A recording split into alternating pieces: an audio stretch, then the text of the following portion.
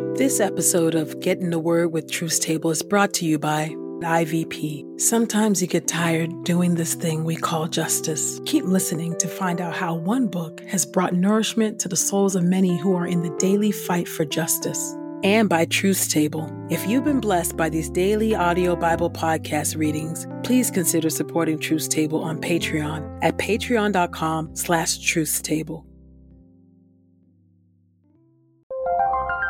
This is IVP.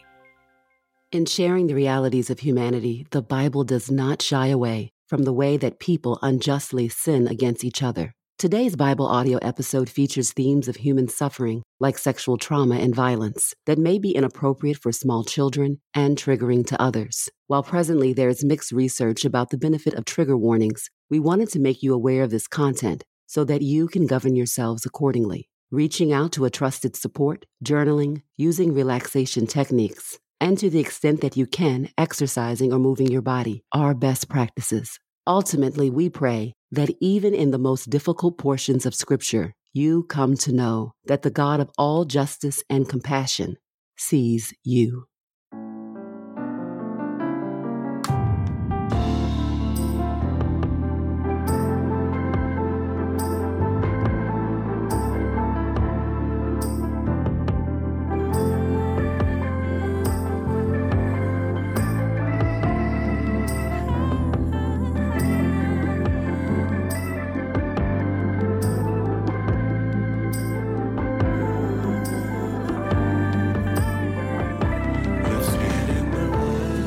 You're listening to Get in the Word with Truth Table. Your word is truth, your word is life. Presented by InterVarsity Press. Your word is truth, your word is life. A daily audio Bible podcast read by Dr. Christina Edmondson And Ekemini Uwan. Let's get in the word today. God's got something to say. Let's get in the Word, and may the Word get in us. Open our eyes that we may behold wonderful things in your Word. Old Testament reading, Psalm 51. For the music director, a psalm of David, written when Nathan the prophet confronted him after David's affair with Bathsheba. Have mercy on me, O God, because of your loyal love, because of your great compassion. Wipe away my rebellious acts. Wash away my wrongdoing. Cleanse me of my sin, for I am aware of my rebellious acts. I am forever conscious of my sin. Against you, you above all, I have sinned. I have done what is evil in your sight. So you are just when you confront me. You are right when you condemn me. Look, I was guilty of sin from birth, a sinner the moment my mother conceived me. Look, you desire integrity in the inner man. You want me to possess wisdom. Cleanse me with hyssop, and I will be pure. Wash me, and I will be whiter than snow. Grant me the ultimate joy of being forgiven. May the bones you crushed rejoice. Hide your face from my sins. Wipe away all my guilt. Create for me a pure heart, O God. Renew a resolute spirit within me. Do not reject me. Do not take your Holy Spirit away from me. Let me again experience the joy of your deliverance. Sustain me by giving me the desire to obey. Then I will teach rebels your merciful ways, and sinners will turn to you. Rescue me from the guilt of murder, O God, the God who delivers me. Then my tongue will shout for joy because of your righteousness. O Lord, give me the words. Then my mouth will praise you. Certainly, you do not want a sacrifice, or else I would offer it. You do not desire a burnt sacrifice. The sacrifice God desires is a humble spirit. O God, a humble and repentant heart you will not reject. Because you favor Zion, do what is good for her. Fortify the walls of Jerusalem. Then you will accept the proper sacrifices, burnt sacrifices, and whole offerings. Then bulls will be sacrificed on your altar. 1 Chronicles chapter 14, verses 3 through 7. In Jerusalem, David married more wives and fathered more sons and daughters. These are the names of children born to him in Jerusalem: Shammua, Shobab, Nathan, Solomon, Ibhar, Elusha, Elpalet, Nogath, Nepheg, Japhia, Elishama, Beliada, and Eliphelet. 2 Samuel chapter 12, verses 26 through 31. David's forces defeat the Ammonites. So Joab fought against Rabbah of the Ammonites and captured the royal city. Joab then sent messengers to David, saying, I have fought against Rabbah and have captured the water supply of the city. So now assemble the rest of the army and besiege the city and capture it. Otherwise I will capture the city, and it will be named for me. So David assembled all the army and went to Rabbah and fought against it and captured it. He took the crown of their king from his head. It was gold, weighed about 75 pounds, and held a precious stone, and it was placed on David's head. He also took from the city a great deal of plunder. He removed the people who were in it and made them labor with saws, iron picks, and iron axes, putting them to work at the brick kiln. This was his policy with all the Ammonite cities. Then David and all the army returned to Jerusalem. 1 Chronicles chapter 20, verses 2 through 3. David took the crown from the head of their king and wore it. Its weight was a talent of gold, and it was set with precious stones. He took a large amount of plunder from the city. He removed the city's residents and made them labor with saws, iron picks, and axes. This was his policy with all the Ammonite cities. Then David and all the army returned to Jerusalem. 2 Samuel chapter 13. The rape of Tamar. Now David's son Absalom had a beautiful sister named Tamar. In the course of time, David's son Amnon fell madly in love with her. But Amnon became frustrated because he was so lovesick over his sister Tamar, for she was a virgin, and to Amnon it seemed out of the question to do anything to her. Now Amnon had a friend named Jonadab, the son of David's brother Shimei. Jonadab was a very crafty man. He asked Amnon, "Why are you, the king's son, so depressed every morning? Can't you tell me?" So Amnon said to him, "I'm in love with Tamar, the sister of my brother Absalom." Jonadab replied to him, "Lie down on your bed and pretend to be sick. When your father comes in to see you, say to him, 'Please let my sister Tamar come in so she can fix some food for me. Let her prepare the food in my sight so I can watch. Then I will eat from her hand." So Amnon lay down and pretended to be sick. When the king came to see him, Amnon said to the king, "Please let my sister Tamar come in so she can make a couple of cakes in my sight. Then I will eat from her hand." So David sent Tamar to the house, saying, "Please go to the house of Amnon, your brother, and prepare some food for him." So Tamar went to the house of Amnon, her brother, who was lying down. She took the dough, kneaded it, made some cakes while he watched, and baked them. But when she took the pan and set it before him, he refused to eat it. Instead, Amnon said, "Get everyone out of here." So everyone left. Then Amnon said to Tamar, "Bring the cakes into the bedroom. Then I will eat from your hand." So Tamar took the cakes that she had prepared and brought them to her brother Amnon in the bedroom. As she brought them to him, he grabbed her and said to her, "Come on, get in bed with me, my sister." But she said to him, "No, my brother, don't humiliate me. This just isn't done in Israel. Don't do this foolish thing. How could I ever be rid of my humiliation? And you would be considered one of the fools in Israel. Just speak to the king, for he will not withhold me from you." But he refused to listen to her. He overpowered her and humiliated her by raping her. Then Amnon greatly despised her. His disdain towards her surpassed the love he had previously felt towards her. Amnon said to her, "Get up and leave." But she said to him, "No, I won't. For sending me away now would be worse than what you did to me earlier." But he refused to listen to her. He called his personal attendant and said to him, "Take this woman out of my sight and lock the door behind her." Now she was wearing a long robe, for this is what the king's virgin daughters used to wear. So Amnon's attendants removed her and bolted the door behind her. Then Tamar put ashes on her head and tore the long robe she was wearing. She put her hands on her head and went on her way, wailing as she went. Her brother Absalom said to her, "Was Amnon your brother with you? Now be quiet, my sister.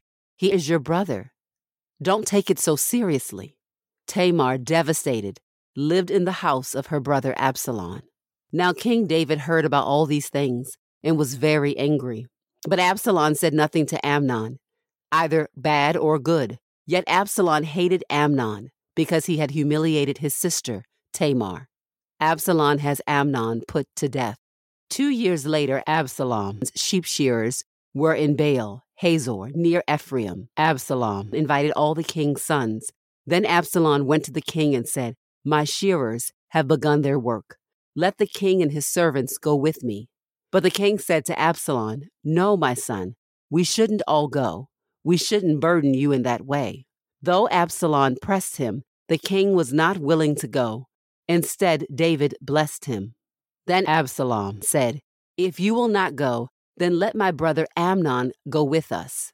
The king replied to him, "Why should he go with you?" But when Absalom pressed him, he sent Amnon and all the king's sons along with him.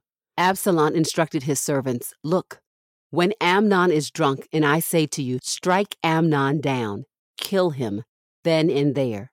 Don't fear. It is not I who has given you these instructions. Be strong and courageous." So Absalom's servants did to Amnon exactly what Absalom had instructed. Then all the king's sons got up. Each one rode away on his mule and fled. While they were still on their way, the following report reached David. "Absalom has killed all the king's sons. Not one of them is left." Then the king stood up and tore his garments and lay down on the ground. All his servants were standing there with torn garments as well. Jonadab, the son of David's brother Shemaiah, said, "My lord should not say, 'They have killed all the young men who are the king's sons,' for only Amnon is dead." This is what Absalom has talked about from the day that Amnon humiliated his sister Tamar. Now don't let my lord the king be concerned about the report that has come saying, 'All the king's sons are dead.' It is only Amnon who is dead." In the meantime, Absalom fled.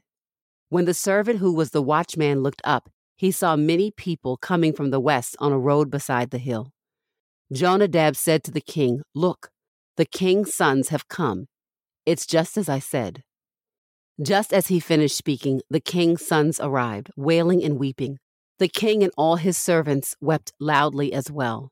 But Absalom fled and went to King Talmai, son of Ammihud of Geshur.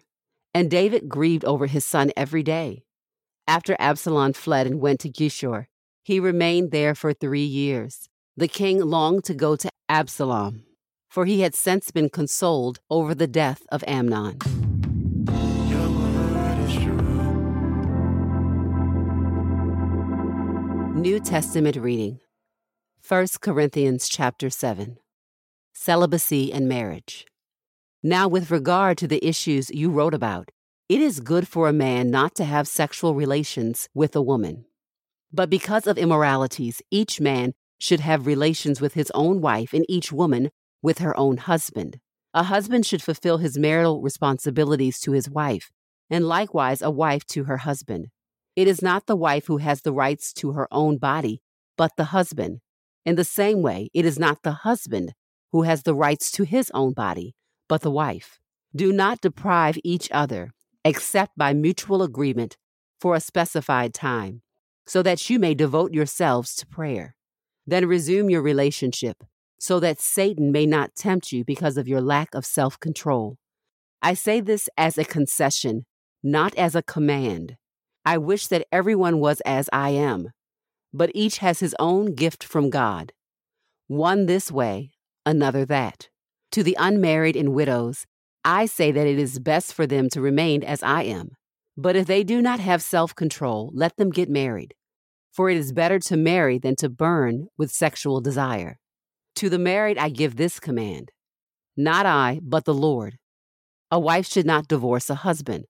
But if she does, let her remain unmarried or be reconciled to her husband.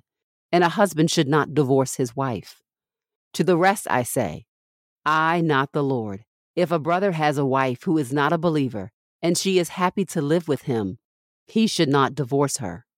And if a woman has a husband who is not a believer, and he is happy to live with her, she should not divorce him. For the unbelieving husband is sanctified because of the wife, and the unbelieving wife because of her husband. Otherwise your children are unclean, but now they are holy. But if the unbeliever wants a divorce, let it take place. In these circumstances, the brother or sister is not bound. God has called you in peace. For how do you know, wife, whether you will bring your husband to salvation? Or how do you know, husband, whether you will bring your wife to salvation? The circumstances of your calling. Nevertheless, as the Lord has assigned to each one, as God has called each person, so must he live. I give this sort of direction in all the churches. Was anyone called after he had been circumcised? He should not try to undo his circumcision. Was anyone called who is uncircumcised? He should not get circumcised. Circumcision is nothing, and uncircumcision is nothing. Instead, keeping God's commandments is what counts. Let each one remain in that situation in life in which he was called. Were you called as a slave? Do not worry about it. But if indeed you were able to be free, make the most of the opportunity. For the one who was called in the Lord as a slave is the Lord's freed man. In the same way, the one who was called as a free person is Christ's slave. You were bought with a price. Do not become slaves of men. In whatever situation someone was called, brothers and sisters, let him remain in it with God. Remaining unmarried. With regard to the question about people who have never married, I have no command from the Lord, but I give my opinion as one shown mercy by the Lord to be trustworthy. Because of the impending crisis, I think it is best for you to remain as you are. The one bound to a wife should not seek divorce. The one released from a wife should not seek marriage. But if you marry, you have not sinned. And if a virgin marries, she has not sinned. But those who marry will face difficult circumstances. And I'm trying to spare you such problems. And I say this, brothers and sisters, the time is short. So then, those who have wives should be as those who have none. Those with tears like those not weeping. Those who rejoice like those not rejoicing. Those who buy like those without possessions. Those who use the world as though they were not using it to the full. For the present shape of this world is passing away. I want you to be free from concern. An unmarried man is concerned about the things of the Lord, how to please the Lord. But a married man is concerned about the things of the world, how to please his wife. And he is divided. An unmarried woman or a virgin is concerned about the things of the Lord, to be holy both in body and spirit. But a married woman is concerned about the things of the world, how to please her husband.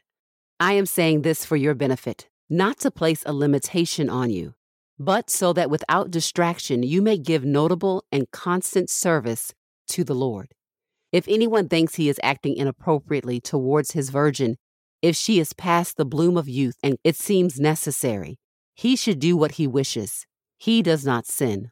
Let them marry. But the man who is firm in his commitment and is under no necessity, but has control over his will and has decided in his own mind to keep his own virgin, does well. So then, the man who marries his own virgin does well, but the one who does not does better.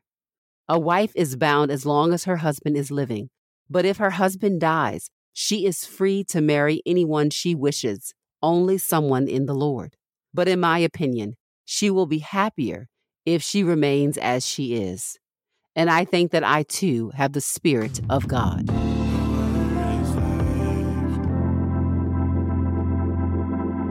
This is the word of God for the people of God. May God add a blessing to the reading of his word. Let us go boldly to God's throne of grace. Gracious and holy God, the God who sees all injustice, hurt, and harm, the God who sees us as we harm others and as we are harmed. God, we appeal to you today, your compassion, your justice, your mercy, your forgiveness, O God. We entrust ourselves to you as we think about all that this life often holds, the contradictions that we may find ourselves walking in, the traumas we ourselves have experienced, O God. Would you indeed be a balm to weary, weary hearts and souls? Would you bring healing to minds that are traumatized, that replay hurt and harm, families at times that were complicit, O God, in our hurt and harm? O Lord, leaders complicit in hurt and harm. God, we are reminded that you are thrice holy, holy and righteous and pure, and that you call us to, O God, surrender our bodies over to you as living sacrifices. You have called us to be mindful of how we regard other people's bodies, O Lord. And so, Lord, today we pray for healing. We pray for healing for those who have experienced victimization, hurt and harm, and have had people in positions of authority and power who said nothing, who did not weep for the harm that was done to them, but instead wept for the one who had done the wrong. Gracious and merciful God, would you arise and avenge? Would you avenge your children, the co-heirs with Christ, who have been harmed by abuse and trauma, O God?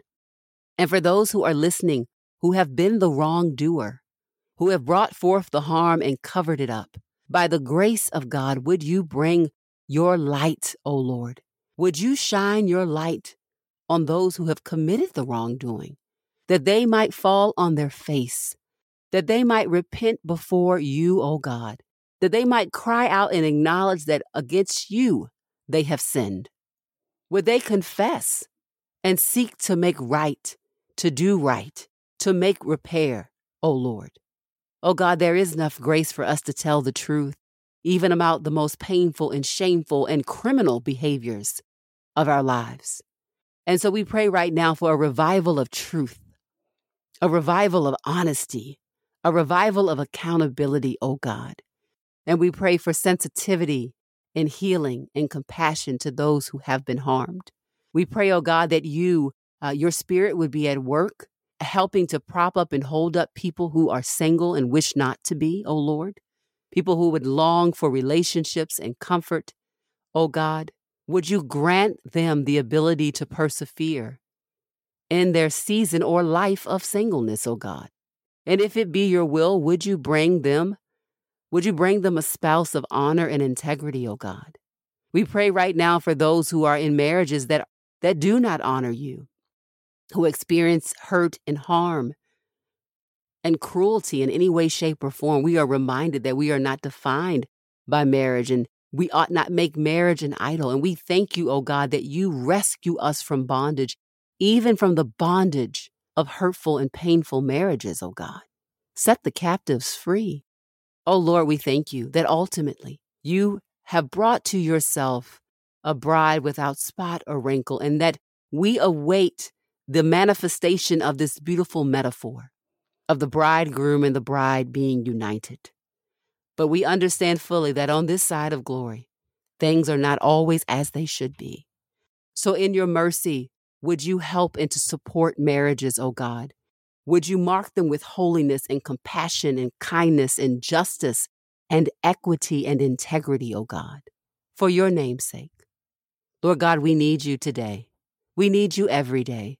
But as we sit with the pain in these passages and the realities of life, we cry out to you, O God, to be in the midst by the power of your Spirit in intangible ways, that we know that you see us and that you hear us, O God. You are indeed mighty to save, mighty to uphold, and mighty to renew. And Lord, we need all of these things through our traumas, in our singleness, in our marriages, oh God, in our relationships. We need you at the center, your divine love and holiness, your protection and your justice. Would you be a God, a great and gracious God over our life? It is in your name that we pray and entrust ourselves. Amen and amen. Anyone who is committed to the work of justice knows how difficult this work is. The fight for justice is worth it, but that doesn't mean it isn't hard. It's tiring to fight. It's tiring to explain why this matters. It's tiring to wake up some days and feel disillusioned. It's in those moments that you just need a word from the Lord. Bread for the Resistance by Donna Barber offers 40 daily devotions for those engaged in the resistance to injustice. Each page offers life-giving words of renewal and hope. So when your legs are tired from marching and your knees are bruised from kneeling, grab a copy of Bread for the Resistance and experience rest and healing for your soul. Learn more at ivpress.com. And as a listener of this podcast, you can get 30% off plus free U.S. shipping when you use the promo code THEWORD. That's promo code THEWORD at ivpress.com.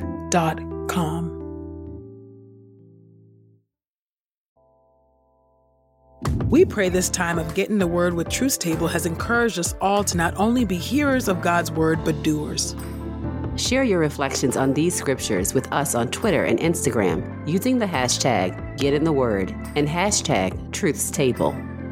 Saints, whatever is honorable, whatever is just, whatever is pure, whatever is lovely, whatever is commendable, if there is any excellence, if there is anything worthy of praise, think about these things, practice these things, and the God of peace will be with you. Go with God. Get in the Word with Truth Table is a production of InterVarsity Press. For 75 years, IVP has created and published resources that deepen lives for Christ to engage the university, church, and the world. Visit ivpress.com for more information. Our Bible reading plan is from BibleStudyTogether.com, and the Bible version is the New English translation used by permission. Sound engineering is from Podastery Studios, and our executive producer is Helen Lee. God's got something